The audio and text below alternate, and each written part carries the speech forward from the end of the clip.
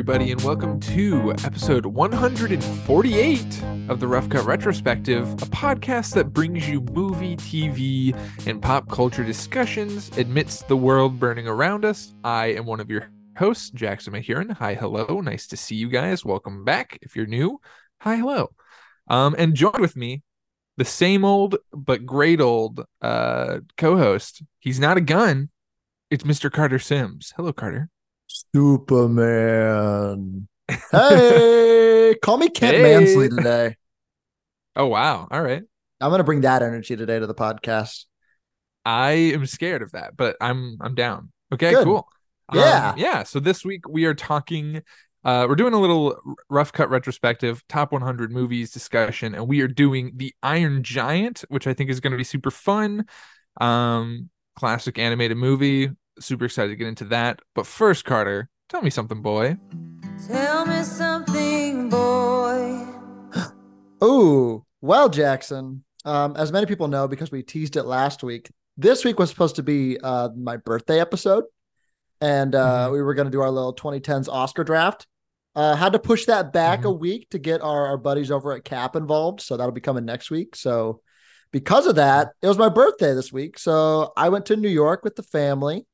And so I didn't really watch a bunch of movies per se, but I did see Billy Joel in concert at Madison Square Garden, which was a That's blast. awesome. And I texted the group chat and I was like, you'll never guess who showed up to perform for a couple of songs with Billy Joel. And you guys were guessing like Taylor Swift and things like that. And I was like, no, Kevin Bacon showed up on stage, played That's the amazing. guitar for like two songs. And we were like, oh, Kevin Bacon. So that was fun. Got to see Kevin Bacon in Madison Square Garden. So check that out. I saw Moulin Rouge in the theater on the Broadway, which was Nice. fun. I'm sure Biba will enjoy that one. Shout out to my theater kids. And you saw MJ the musical also on Broadway, which was fun. And fun fact, Michael Jackson has the same birthday as me, in case people were wondering. Wow. And yeah, and that's pretty much it. I checked out a couple old Disney movies that I hadn't seen Mhm. before. I'm getting prepped for a fun Disney episode we're doing in a couple weeks, so doing a little homework there. And then the only things I really watched were trailers this week. I thought the Killer trailer was sick. The Michael Mann Yeah. one. I thought that one looked pretty hmm sick. I thought the Saltburn trailer looked fun. The Emerald Fennell one coming out later this year, and I thought the Ferrari trailer was awesome too. So a lot of cool trailers coming out Super and a fun. lot of movies coming out at Venice this week. So I'm excited to see those. And yeah, but now I'm back. I have a lot of catch up to do. I need to go check out Gran Turismo based on a true story. And Bottoms. I need to check out Bottoms too, which is looking fun. So I'm so excited.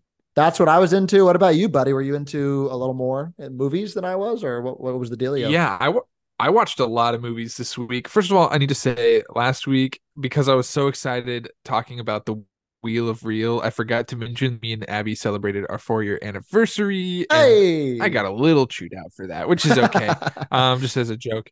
So yeah, shout out to Abby. Happy anniversary. Thank you for supporting me during all this, which is very fun. Woo. But bringing back to the Wheel of Real, which is something we've been doing where we're really bad at picking what movie to watch. So we made a list of like a ton of movies that we see on streamers and stuff that we have on DVD. We threw it onto a digital wheel, and then we take 3 spins every night. And then Mhm. whoever's turn it is to pick gets to pick between those three. It's been super fun. I totally recommend this if you're like really indecisive. So this past week, I did a rewatch of 1917, which was fantastic. Abby had never seen it Nice. before. Really good, really solid war movie. We checked out Prey on Hulu, Oh which is yeah. like the Predator franchise. I liked it. I don't think it was like amazing like everyone else seemed to, but I It's no totally get Predator. like, Yeah. yeah, like it's just like not, I don't know how to describe, like honestly, like everything except for the Predator stuff was like really good. I thought. I don't know. Yeah. Like the second we got to the Predator, I was like kind of bored. But Also was has one of the worst. the one sequence where they're in like the fog is pretty lit, right? You Oh, that know, was cool. Yeah, that that's was that's the cool. best part of the I movie, I think think. I think the the thing that immediately took me out of the movie was the opening crawl when like the prey is coming down from the sky, and but the first thing you see is like copyrighted by whatever. It's like, okay, why'd you have to include that on the That's kind of stupid. Fair.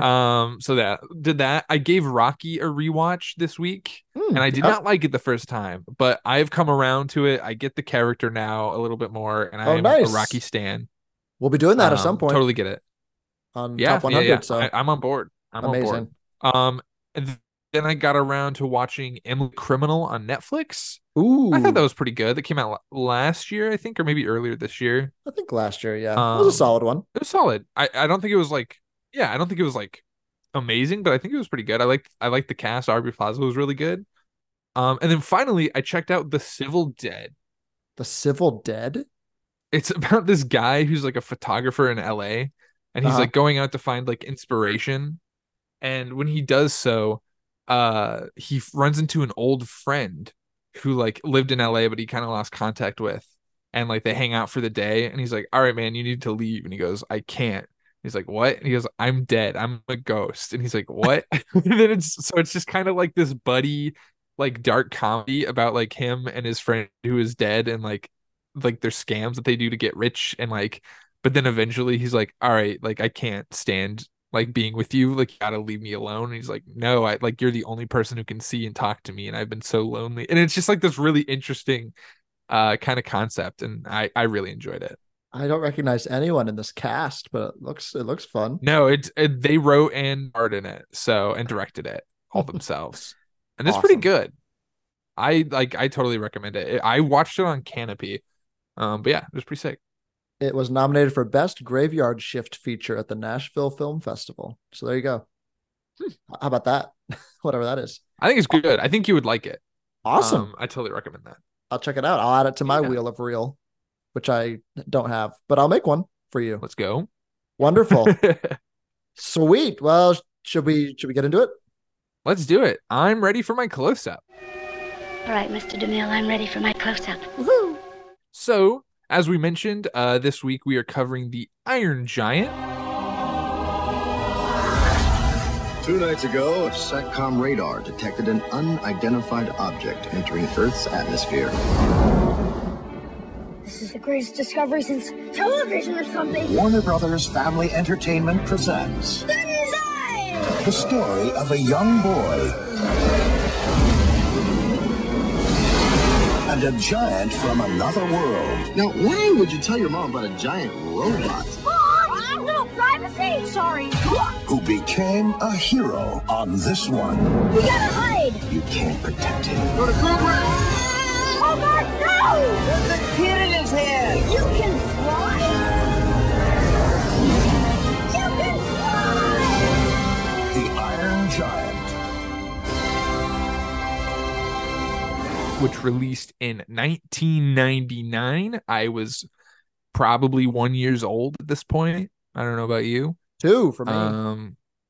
Woo, the glory days. That's right. This is a family adventure movie, and it is Brad Bird's directorial debut, which I find to be very interesting. For those who don't know, he did some Mission Impossibles, he did Ratatouille, Incredibles, Tomorrowland for all those Tomorrowland heads. He did a Mission bunch of stuff, but Impossible? he's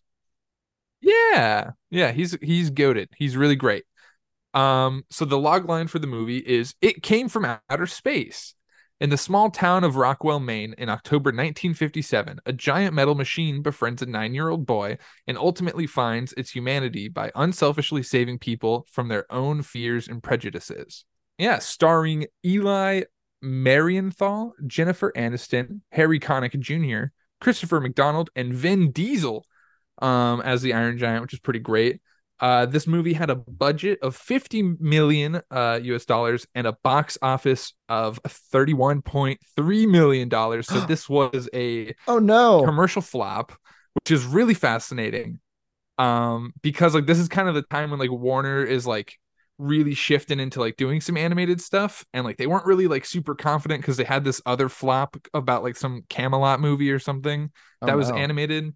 And so like they didn't really believe in this, so they had this weird marketing push for it, and it just like did not do super well, unfortunately. But I feel like now it's kind of like reached an acclaimed like cult status, as far as at least I think. I don't know, do you agree with that? I would agree with you, and I think the community agrees with you too. I think this is a Letterboxd top 250 movie. I think so. Yeah. There are a lot of fans out here for this. I think it's one of those that has Hmm. just grown over time, and the nostalgia factor really hits home for at least our generation, if not the generation before us as well. So Hmm. I Hmm. think that Definitely. definitely has to do with it. Yeah.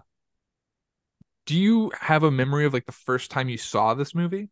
I think my earliest memory of this is bits and pieces of it on like Cartoon Network. I think was Hmm. when I was watching it when I was like probably 7 or 8. So I don't know if I ever had seen the movie in full until like a couple years ago, really, because I would just keep catching it on like Saturday morning cartoon or something like that. I think it would be on Yeah, I feel Cartoon like I'm Network. kind of in the same boat there. Like Yeah. I maybe saw it at a friend's house, but this is like not one that I owned growing Hmm. up. So this is like so if I saw it on TV, I'd watch some of it, but I don't think I like watched it all the way through until I was like 20 probably, like not until like much later in Yeah. life. I think I'm in the same boat. It was not like a staple for me as it was for some people growing up, but I think it still holds up pretty well, even at our age. And then before we get into the deep gritty details of it, do you have any initial thoughts on the movie? For me, it's pure nostalgia for me, just in terms of Hmm. like just the 90s animation. So innocent, so heartfelt, and not just a dumb animated movie like we get here and there every so often. And they're Hmm. just like things are just properties now. And we have to make a sequel to an like a Despicable Me 4 or a Minions 3, something like that, if you True. would. Yeah. So just a nice original concept. They haven't attempted to sequelize it unless you count like the Iron Giant showing up in Ready Player One, which is just awesome. Or I the think. multiverses games Oh God, on yeah. for Warner Did Brothers. did the Iron Giant show up in Space Jam: A New Legacy? I'm sure he was there. I'm I'm almost positive that he did. Yeah. So he's popped up, which tells you the cultural impact that it has. But yeah, for me, it's just so lovely, so heartfelt, and actually has deep meaning while also being just a fun kids movie on the surface, but is so much Totally. more deeper when you grow up. What about you? Yeah, for me, I consider this to be like one of the best animated movies of all time. Yeah. And I think Brad Bird should kind of go down as like one of the best storytellers in this specific medium. Like obviously like animated movies are art and are movies and are legit. But like Of he's course. like really in this like corner, just like kind of dominating between Ratatouille and Incredibles and this and a few others, I'm sure. But like he is just like and the fact that this is his directorial debut is like so crazy to me because like what a home run in my Yeah. opinion. Yeah. And but yeah, overall, I just think this is like a great movie about like empathy and kindness that everyone should watch at least once in their Mhm. life, I think at so. least. I don't think a Yeah. cynic can watch this movie. I don't know how you can be cynical. I mean, we'll get to it later when we talk about some reviews that we read, maybe people Mhm. being cynical about this Yeah. movie.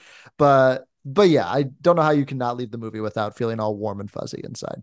Yeah. So let's hop into Great Scott, Woo. where we kind of dive into some pre-context for like what happened, like what was going on at the time.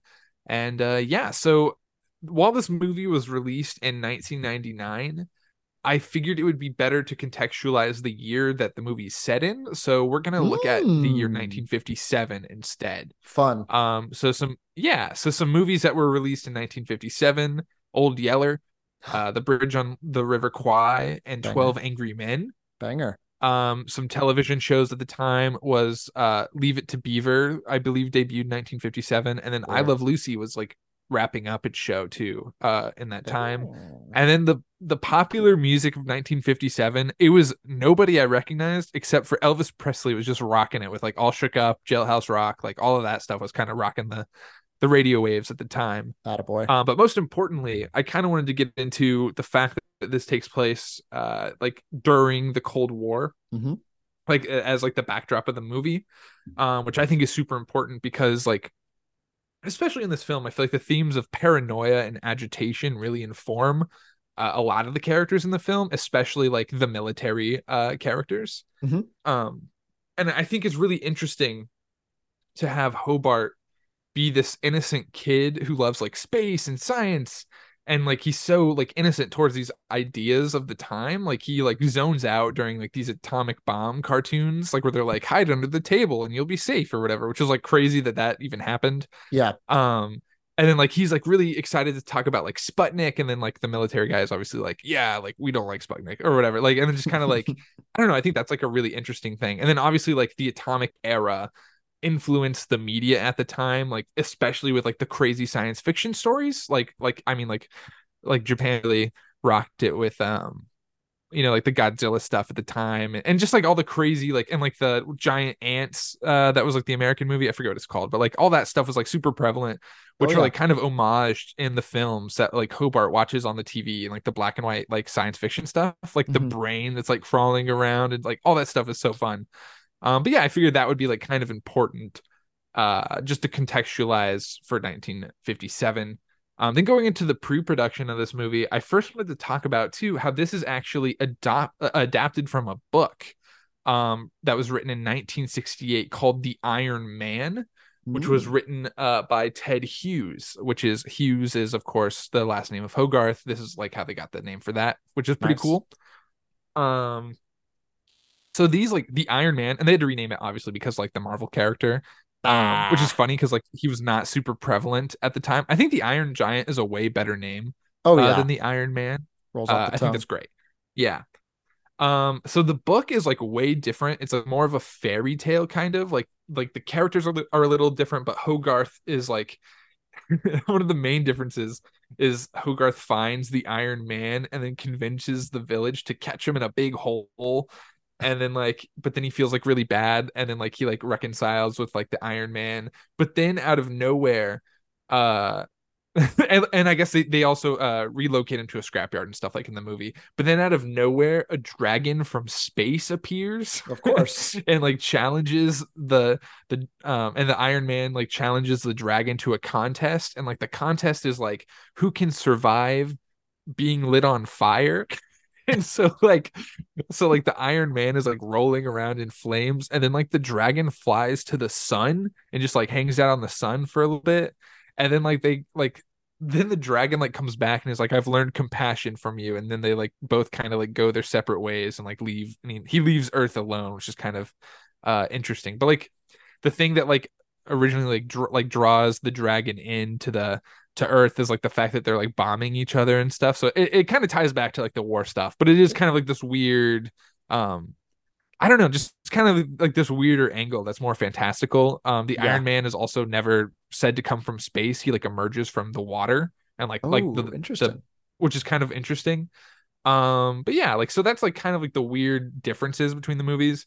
I should say too, Ted Hughes penned the Iron Man to comfort his children after his wife Sylvia committed suicide. So like this is kind of like an interesting like way to like help his children like cope and process death, which is something obviously that's really prevalent in the movie.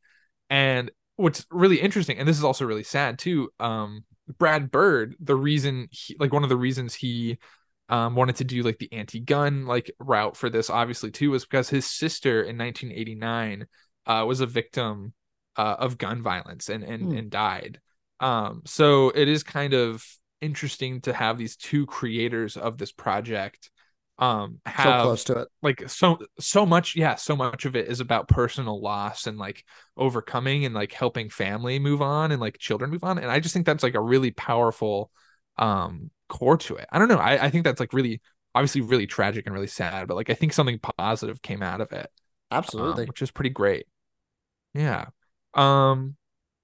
Yeah, and then as far as pre-production stuff, I just want to say that the film was animated using traditional animation with computer generated imagery for the Iron Giant and like some other effects, which I think was like really seamless.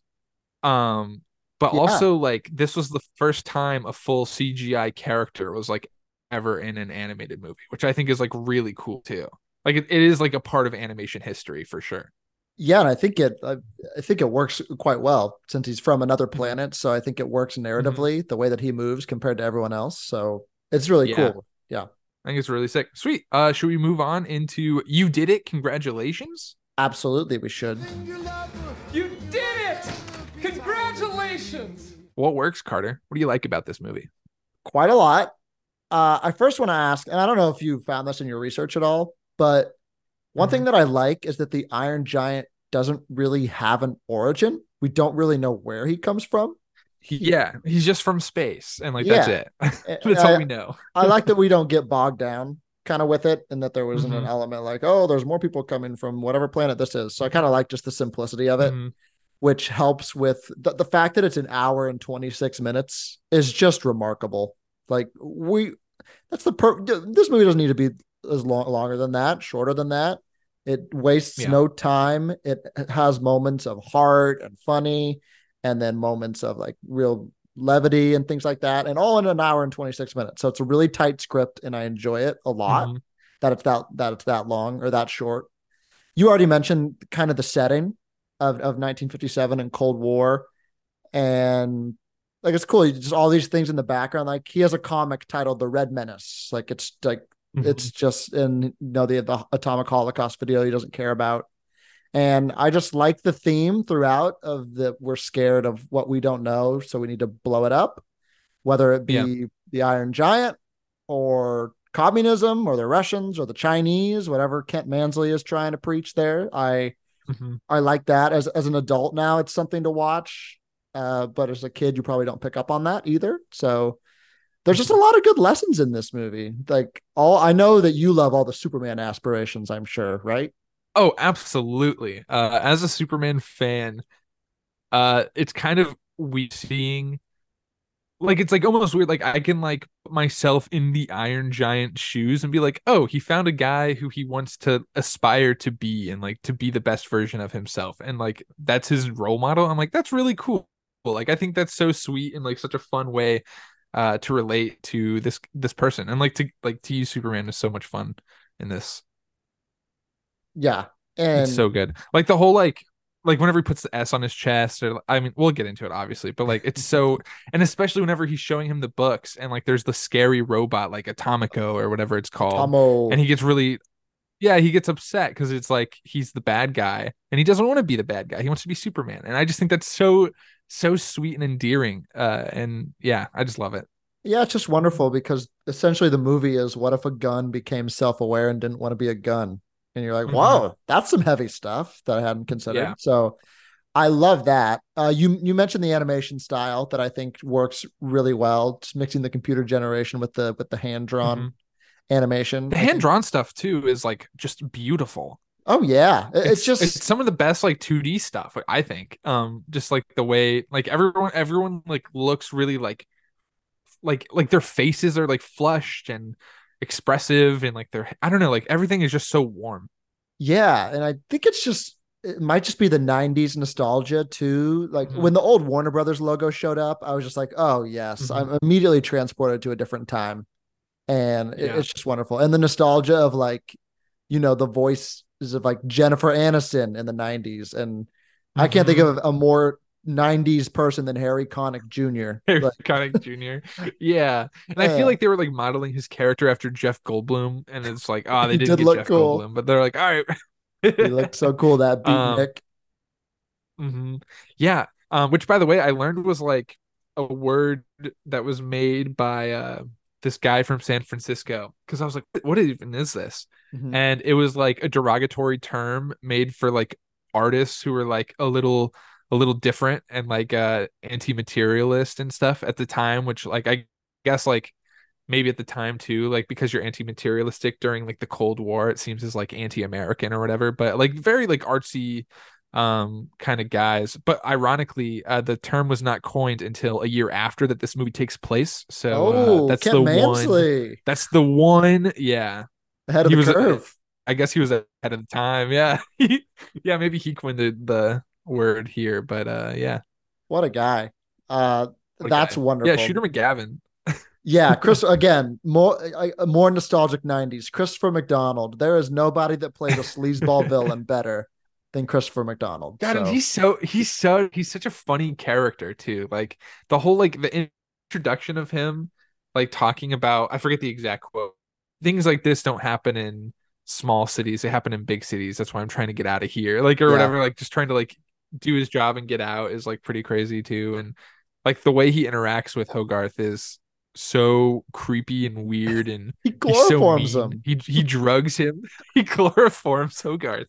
And then like watches him as he falls asleep, which is He kind of weird too. nails his windows shut. Ridiculous. And then there's a whole montage of him with IBS, which is pretty funny too. As he runs around the town.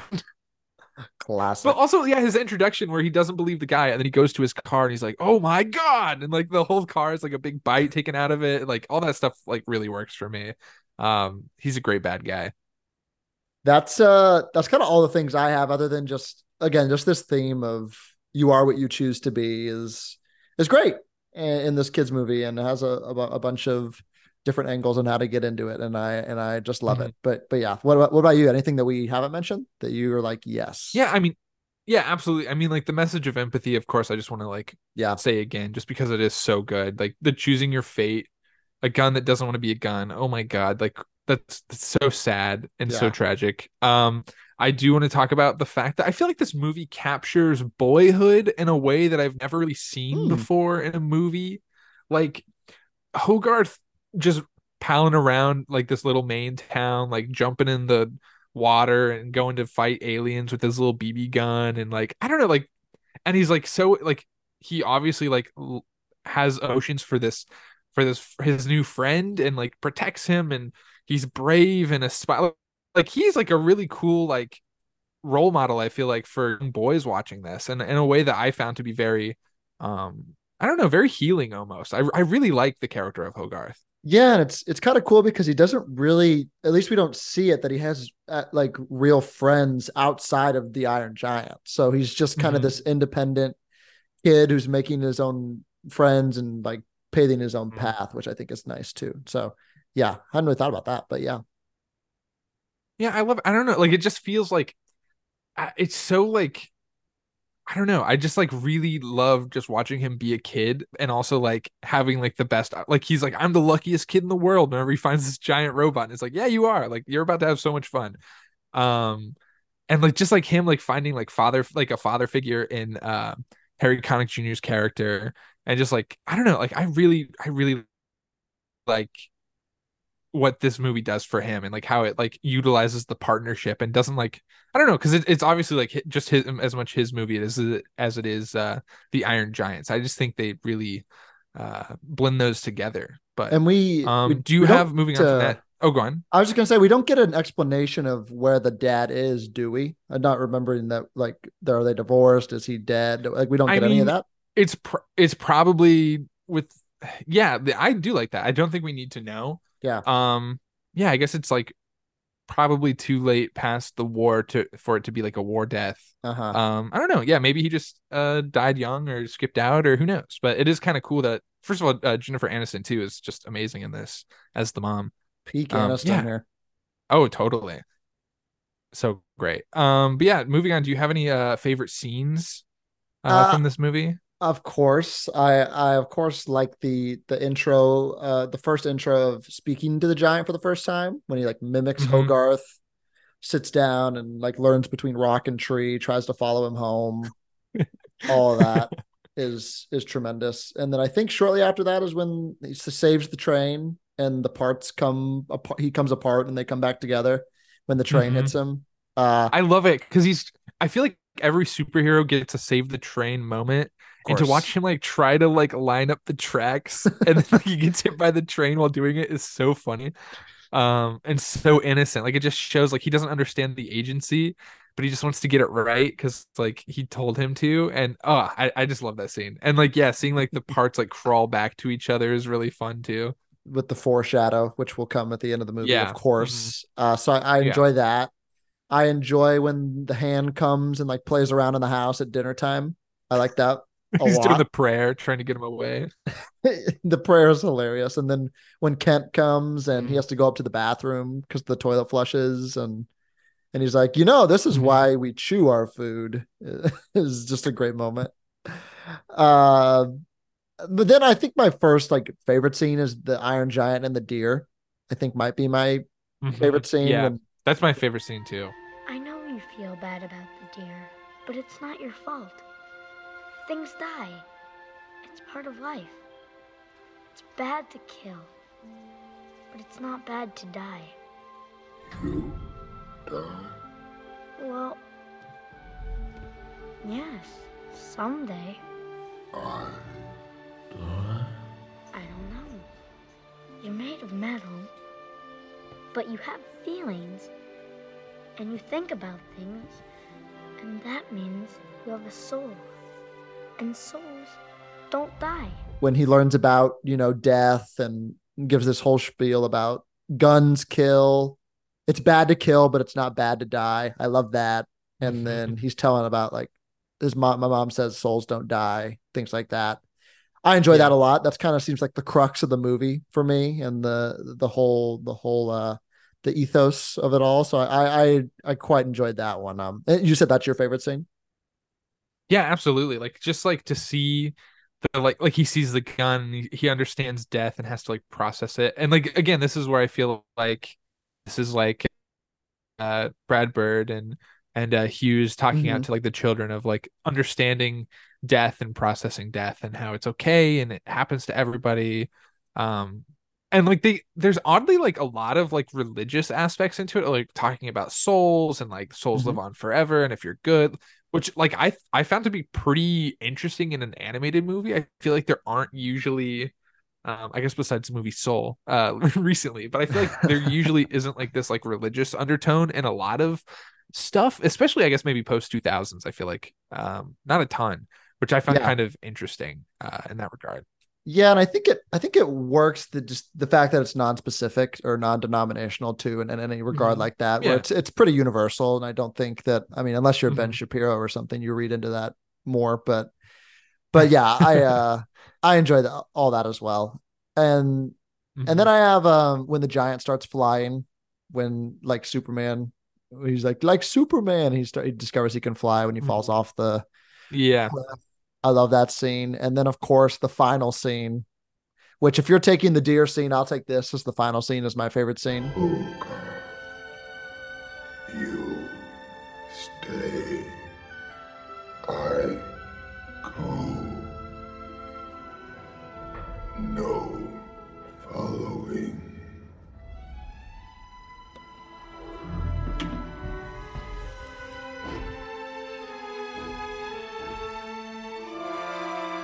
I love you. Where tells him you don't have to be a gun, show them you're good, and he goes and sacrifices himself. And then it's a callback, obviously, when the Iron Giant's like, you stay, I go, no following. And he shoots off into the sky, takes the missile, goes Superman, and then blows up. I mean, come on. So good. I guess we haven't even talked about Vin Diesel as Iron Giant, have we? Amazing. Yeah. Amazing. It's crazy. Maybe one of his best performances.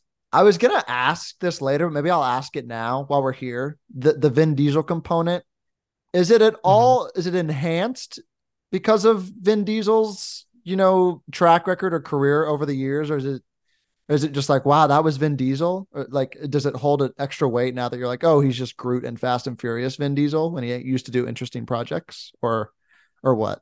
How does it sit in your brain, the Vin Diesel part of it? I mean, I don't think like the fact that it's Vin Diesel like ruins it for me. It is more interesting that like Vin Diesel like has such a like really good role, because like he really just doesn't have a ton of stuff.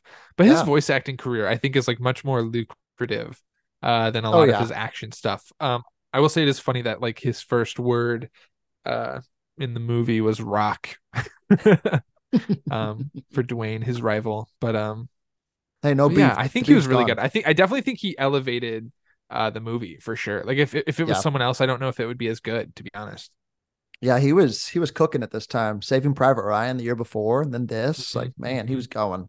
But yeah, I didn't mean to detract from favorite scene. Did you have any that I didn't mention that you're like, yeah? Just like some small stuff. I really like the junkyard scenes. Of course, like when we see like him and Dean, I think is his name. We just keep calling him Eric Connick Jr. When they're like, I know. When they're like just like making the art together and like he's telling him where to hang the stuff, and I don't know, I thought that was pretty great. Mhm. Whenever Hogarth like is sitting in the car without the seatbelt because seatbelts weren't a thing yet, and Yeah. like has him like spin around and like simulate the like launch, I thought that was pretty cool. And then That of is course fun. like the scene where like he's playing like war with him and like he accidentally like his programming kicks in and he acts defensively, and like that whole scene is just like really crazy, and like to see him turn later in the movie where he pulls out all these weapons and becomes the gun that he doesn't want to be, it's like really scary. Like they do a really good job at like switching Yeah. from like his regular friendly self to like this really terrifying uh creature from space. I don't know, Yeah. I think it's really great. Very scary. Yeah, when he transforms and like oh my god, he's got all these cool. And I gotta say, I thought the weapons were cool, which I don't know what that says about me, but They I was were like, cool. oh man. But yeah, I'm with you there. Yeah, they were scary. Like, yeah, there was like this one that was like a spinning disc that was rotating Yeah, really fast, and then this like little robot arm like almost like plucked it and like it shot like laser beams. It was so weird, but I really like that. I thought that was yeah, like a really creative and strange thing. But yeah. that was cool.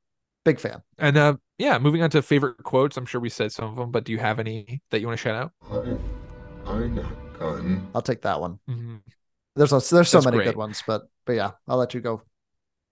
Yeah, I'll just go through some of the ones that I like. Hogarth, whenever he's explaining to him about the deer, he goes, Mm-hmm. "I know you feel bad about the deer, but it's not your fault. Things die. That's part of life. It's bad to kill, but it's not bad to die." And the Iron Giant says, "You die?" And he goes, "Well, yes, someday." I just think that whole conversation is just so sweet and really essential for this movie. Totally. And then, of course, the quote. It's bad to kill. Guns kill. And you don't have to be a gun. You are what you choose to be. You choose. And of course, the whole like Superman quote whenever he sacrifices himself is just so good. Absolutely. Can Yeah. concur. And souls don't die. Sweet. Woo! Woohoo. Moving on to Houston, we have a problem. Do you have any qualms with this movie, Carter? Houston, we have a problem. Mine are just very nitpicky because I don't, Mhm. because I think it's dumb to have a qualm with this movie. But I'm just gonna throw a few that I think are just like silly that I just wanted to pick out. Mhm. The first one is that we're misgendering the Iron Giant. Are we just assuming he's a he? I thought that was You pretty know what's funny? assumptive. Yeah. You know what's funny? There is a sequel book called The Iron Woman that apparently is like Oh, also really good. And it's like a woman and she like does environmental stuff instead of stuff. Like that's kind of her theme is like dealing with like interesting. environmental crises. Well, there you go. I don't know if we'd ever get that in a movie. I don't think we need it, but No, I think that is kind of cool. I'll throw my body in front of that. But if Brad Bird wants to do it, I'll let it happen. I'll give it the okay. We mentioned Manly chloroforming a kid. Pretty crazy that happened. That is pretty bad. The Iron Giant cannonballs into a pond and displaces an entire ecosystem in the pond. Just thought that was kind of That is fucked. that is crazy. And this, I don't know if this just is a narrative on the film or just a great comparison for our military industrial complex, but that army mobilized incredibly quickly on Rockwell. Like they had that nuke ready. The warships were there off the coast in a matter of minutes. They're trigger happy, man. They really were. I mean, the They're Cold ready. War, I get it, but those are just my nitpicks. And my big question, and then I'll throw to you if you have any problems with the movie. I just want to know Uh-huh. what you think about the ending. If it diminishes the ending at all, that would you have rather That's a good seen question. the Iron Giant just be gone, or obviously at the ending all the parts start to come together? He's on a glacier in Iceland or something, and he opens his eyes at the end, and the movie's over. Would it have held more weight if he had not come back, or what's your thought on that? That's a really good question. I feel like it would almost be better to like show in some way that he is like in the afterlife. Mhm. Like maybe like add a little star in the sky like they do sometimes, or Like I souls don't don't know, die. like Yeah, some yeah, like I don't think he needs to show up again. I do like that it does end on like a kind of a happy note, but I do almost prefer the thematic, like bringing back the thematic question of like, do I die? Like, do I have a soul? Like, I don't know. yeah, I think something like that is kind of interesting. But yeah, I don't know. I don't necessarily have like a preference. I don't think the movie was worse because of it. What I about agree. you? I agree. I thought I'd bring it up. I like the ending. I think either way I would have been gotten on board with. We have to remember that it is a kids movie Yeah. on a surface, but I feel like the cynic in me, the adult, maybe it's an optimist. I don't know. It's just like, man, he should have stayed dead. And I don't know if that's just because I watch all these Marvel movies, Avengers movies where nobody dies and they all Mhm. come back. So who's to say? But yeah, this was the OG superhero movie. So there you go. Oh, totally. Yeah, I guess for me, like my biggest problem with the movie, like the only thing that like really kind of took me out was when the whole army mobilizes Mhm. and they're like, wait, there's one kid there. I don't think they care. Like they're not going to stop that attack. They're going to keep going. Like what? Um, Because I yeah, thought the I don't kid think was they care dead at about one first, right? kid. So yeah, yeah. So also yeah, the kid Hogarth would have absolutely died falling from like the distance that they got shot down from. Like he would have been dead, but that's okay. It's like Um, it's the Transformers issue. Like every time, like when Shia LaBeouf keeps getting caught by Optimus Prime and Bumblebee, you're like, wouldn't that hurt him falling on these steel and on yeah, metal? Like, yeah.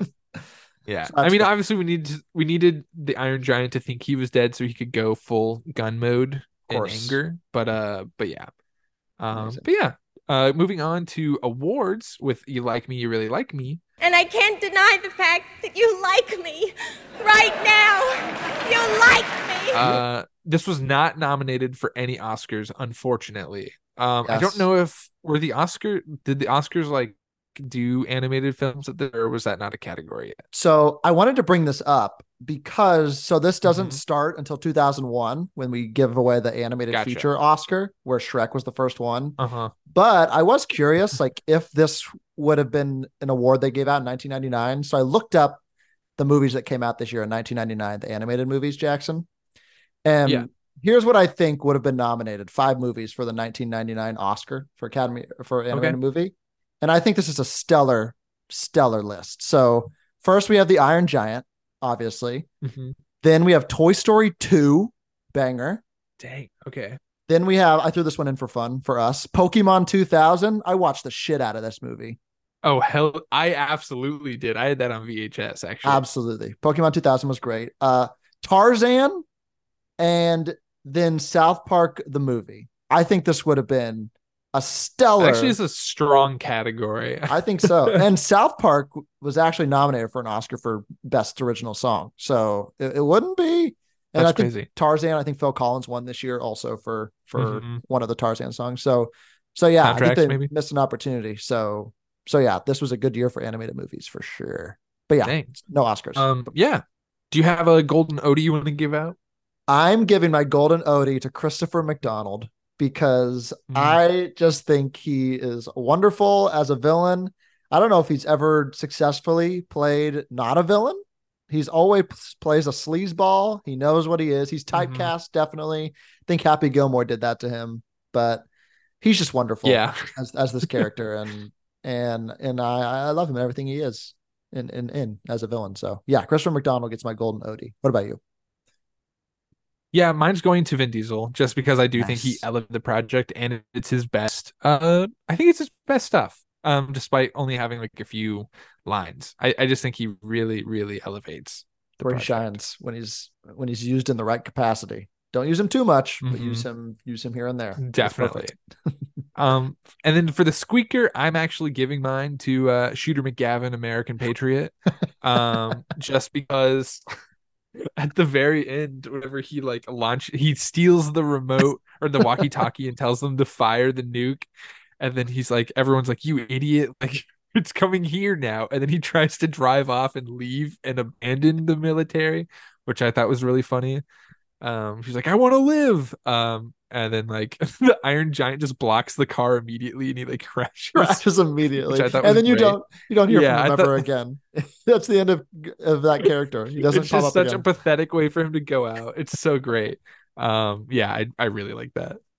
My squeaker controversially is going to Hogarth just for being Ooh, so careless. Leaves his camera in the woods, takes a selfie with the he does giant, lose a lot of his stuff. leaves his BB gun in the woods, and yeah, but again, I mean, maybe an award to Hogarth's mom for naming him Hogarth. I feel like he's just getting beat up in Crazy school. name. Crazy name, Hogarth Hughes. In hindsight, cool name maybe, but maybe at the time, I don't know. People would be like Hogarth, more like Hobarth. I don't know. So Yeah, at one point in the movie, because like the BB gun's cut off, and he's like hug, because like he couldn't figure out who Hogarth Hughes was. I thought that was pretty funny. yeah, if he had a normal name, maybe he never would have been found. So who's to say? True, so true. Yeah, that's my squeaker.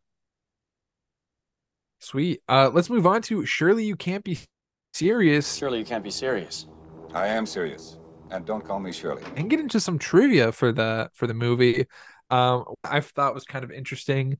Was before this movie was reimagined, like for the movie that we have today.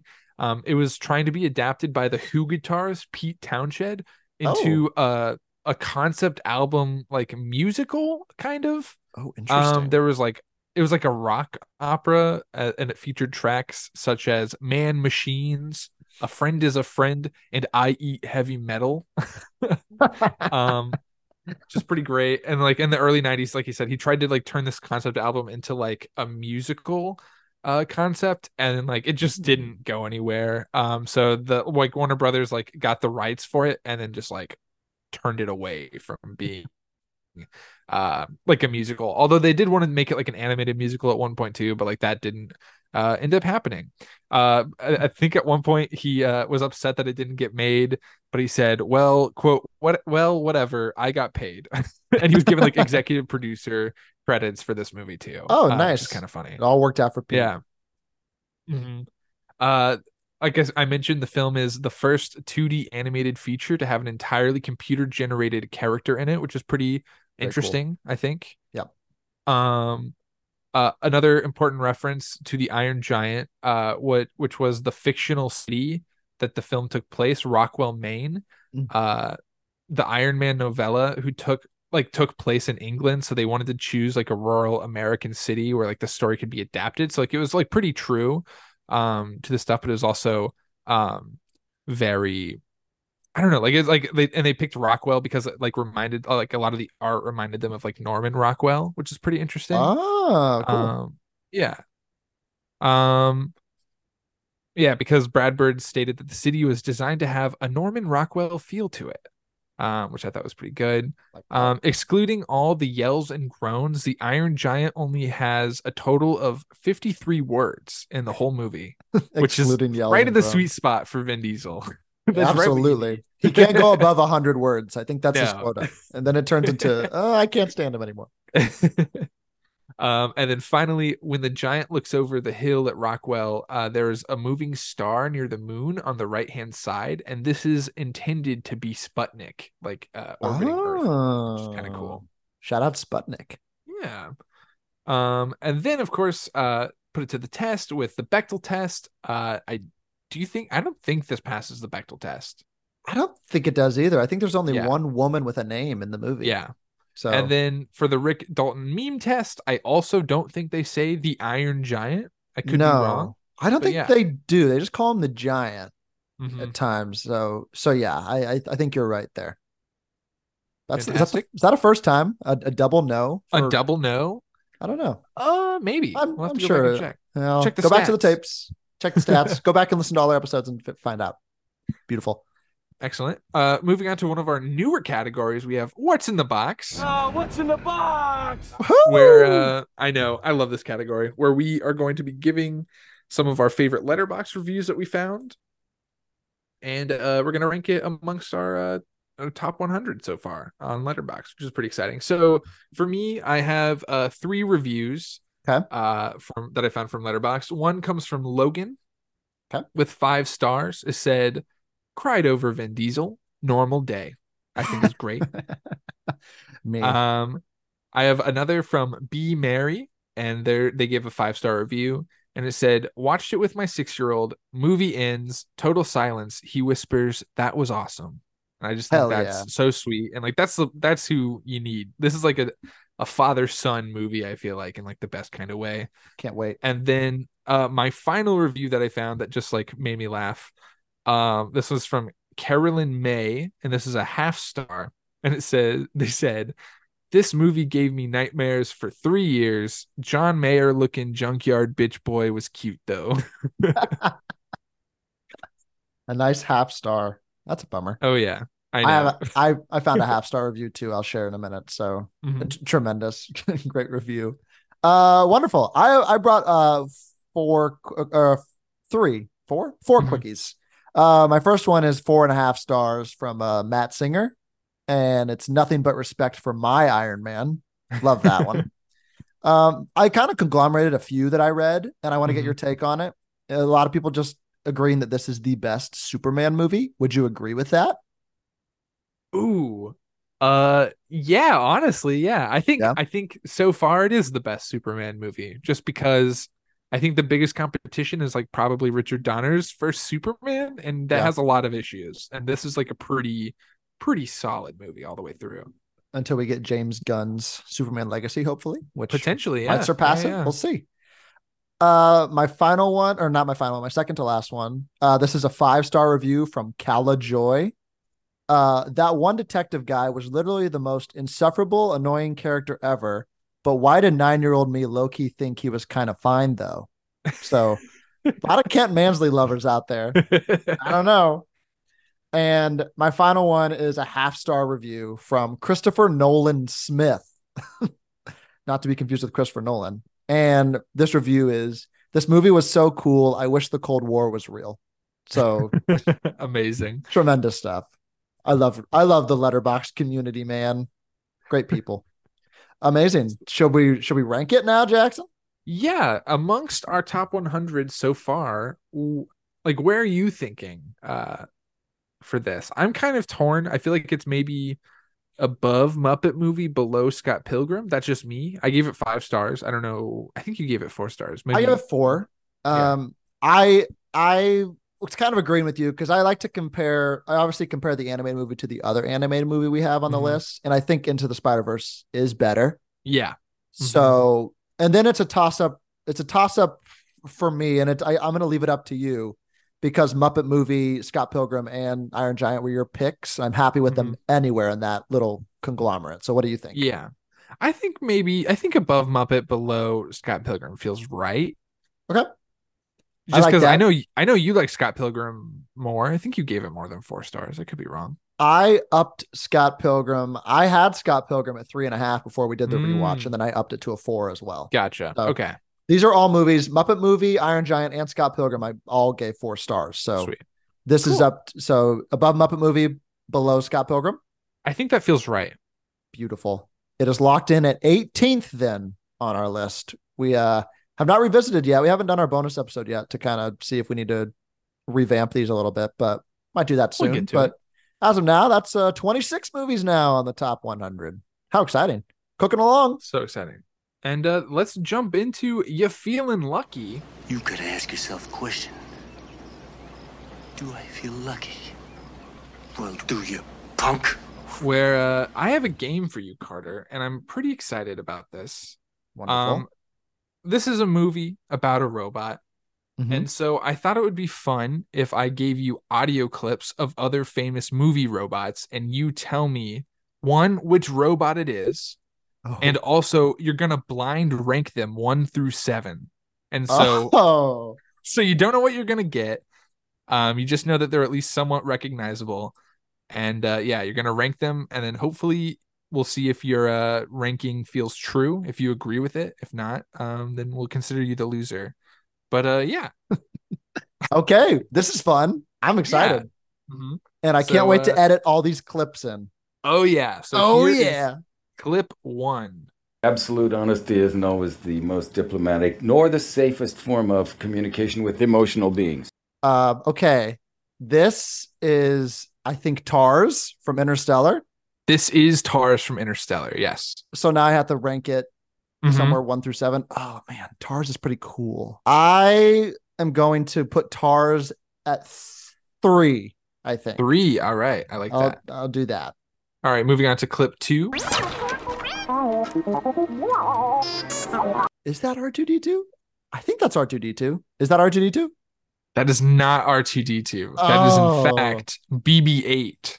Oh, I knew it. The motherfucker. BB-8's pretty cool. Let's put BB-8 at 5. Moving on to Robot 3. I'm sorry, Dave. I'm afraid I can't do that. Okay. This I think I gotta put it 2. This is HAL from 2001. Can you be more Space specific? Odyssey.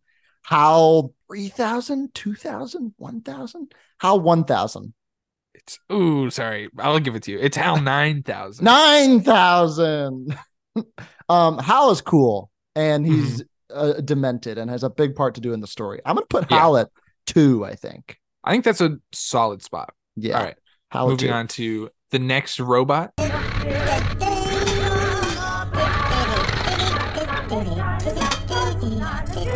He is singing a song, if that helps. Oh, he's singing a song, eh? Oh,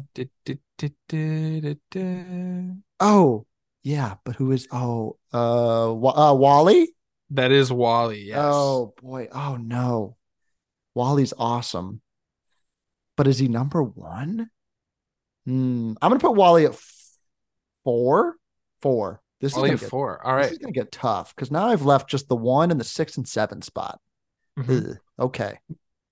Moving on to the next robot. So worried about not having a body, but now I truly love it. I'm growing in a way that I couldn't if I had a physical form. I mean, I'm not limited. I can be anywhere and everywhere simultaneously. Okay. This is, what's her name? Is her name, this is from her. Is her name Sam? Mm-hmm. Yes. Samantha. Yeah. Samantha. I guess I'll put, oh man, I'm really playing with fire. I'm going to put her at 6. Okay. And now I've really set myself up for success or failure. So wonderful. All right. Moving into our second to last robot.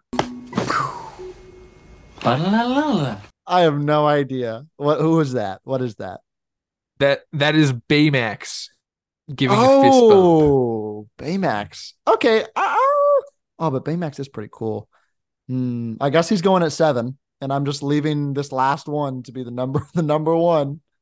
All right. Robots. And finally, the last robot on today's show. What? Perfect. That'll be $50. $50 for what? A beautiful picture of your first moment in Robot City. There, I've captured your second moment. That's another $50. Are you keeping track? I don't like that this is number 1. But is this Robin Williams? This is Robin Williams. What other robots has Robin Williams played? Oh, from Robots. Oh, no. All right. Well, Fender is going at number 1 on All the right, Robots list. Wow. I am not happy. There we go. Your official blind rank goes Fender, HAL 9000, TARS, Wally, BB-8, Samantha, and Baymax. Yikes. How do you feel about that? Well, I wish Fender would have been 7. But I guess I can get behind it. You and I talk about robots quite often, I feel like. We should watch it together. I think that's in our future. Robots watch along. I would love to do that because there's some content in that movie, let me tell you. So, wow. Okay, fun game. I like that a lot. I like that I guessed R2D2 twice and he didn't even pop up. That's awesome. Excellent. Wonderful. Fun. Sweet. Let's do a quick filmography update, Jackson, and then we can hit the road, Jack. So hit the road. Week 32 update, getting into it. This week, David still in first with 9 films, 339 points. Still holds first. Barbie, officially the highest grossing movie of 2023 internationally, passing Super Mario this week. And it's the highest grossing Warner Brothers movie of all time now. It passed Harry Potter Deathly Hallows Part 2 this week. Let's go. So it's up there Eat now. Your heart out, JK. Yeah, take that. And Legally Blonde 3, still on the radar, still on the roster for David. So still there. We'll see if it continues. Jeff in second with 316 points with 7 films. No real change there. I'm in third with 8 films, 299 points. Bottoms releasing this weekend. Got some good reviews, initial reviews. Let's see if some box office numbers trickle in for me. And Blue Beetle still earning a couple dollars. This movie is not making 500 million. I can tell you that. So that's still going. I still have Problemista and Limbo that released at film festivals, so has reviews, but doesn't have a release date as of right now. We'll see what goes on there. If A24 gives them one of those, contracts that they can promote the movie. Because A24 has been doing that with some of its movies, so we'll see if we get for that. Cody in fourth, no real change, 276 points, 8 films. Brian in fifth, 256 points with 6 films. Stray's earning a couple points here and there at the box office, but the big news shakeup for Brian is Brian dropped Foe and picked up the Taylor Swift Eras concert, which I think is a pretty good pickup. I think it's going to make a bunch of money. People are going to love it. And so he dropped Foe for that. But then Abby thinks, by the way, that she was at the concert that they filmed the concert at. So that's pretty cool. Oh, so you're going to watch it a couple times to see if she can find herself. Yeah, basically. Amazing. So yeah. But then Brian decided to pick Foe back up and drop Dumb Money. So Dumb Money's on the table for anyone to pick up. So that's what's going on there. Then Jackson in 6th with 176 points with 4 movies. No real change, really. Oppenheimer still going. It's trying to catch, I don't know if it has yet, trying to catch Bohemian Rhapsody to become the highest grossing biopic of all time, which will be exciting. I hope it passes that personally. And Corbin in 7th with 152 points, 4 films. He picked up The Creator this week as he lost Dune Part 2. I don't think we even talked about that last week because it happened the Friday that our episode came out. So Dune Part 2 to push to next year. So he picked up The Creator in its place. That is a real bummer because I was looking forward to that. And it looks like 2020. I can't believe none of us picked up The Creator, though, at the same time. I know. That's a pretty good pickup, I think. Yeah, that movie looks good. I'm excited for that. Again, it's another, let's see if it handles AI in the proper way, because that seems to be the kind of the plot of the movie. We'll see if that does that well. And then finally, the real story of the week. Matt has a 3rd movie finally in his roster after just having 2 movies. So showing some signs of life. Equalizer 3 coming out this weekend. Got a couple early reviews, middling to positive. Seemed pretty good so far. So we'll see. He's climbing up the ranks. Let's see if he can catch Corbino in the coming weeks. I don't know. We'll see. But yeah, and again, Venice Film Festival is starting this week. It's going on as we speak. And a bunch of people have movies coming out this week that are premiering there. So we'll get some early reactions from that. Maybe some shifts in the points next week. And head-to-head matchup this week between Bottoms and Equalizer 3. And I think it's anyone's game at the box office this weekend, at least for the head-to-head. So we will see. And that's the update for this week. And as mentioned, next week for my little delayed birthday episode, I got there. We'll do a 2010s Oscar winner draft next week with our buddies over from CAP. Cody and Corbin will be joining us to have a little fun. So that's that. I'm excited. So amazing. Jackson, where can people follow us on Instagram? They can follow us on Instagram at roughcut_pod. Click our link in our bio. Go follow us on Spotify or wherever you get your podcast from. Beautiful. And check us out on Twitter at roughcut_co. We'll post the podcast episodes as well. We'll post them on Spotify, but also if you really have to listen to us on Apple Podcast, you can do that as well. We won't be mad, but please listen to it on Spotify if you can. So wonderful. Thank you all for listening as always. And we'll see you next week for a little draft in action. Bye. Bye. In case I don't see you, good afternoon, good evening, and good night.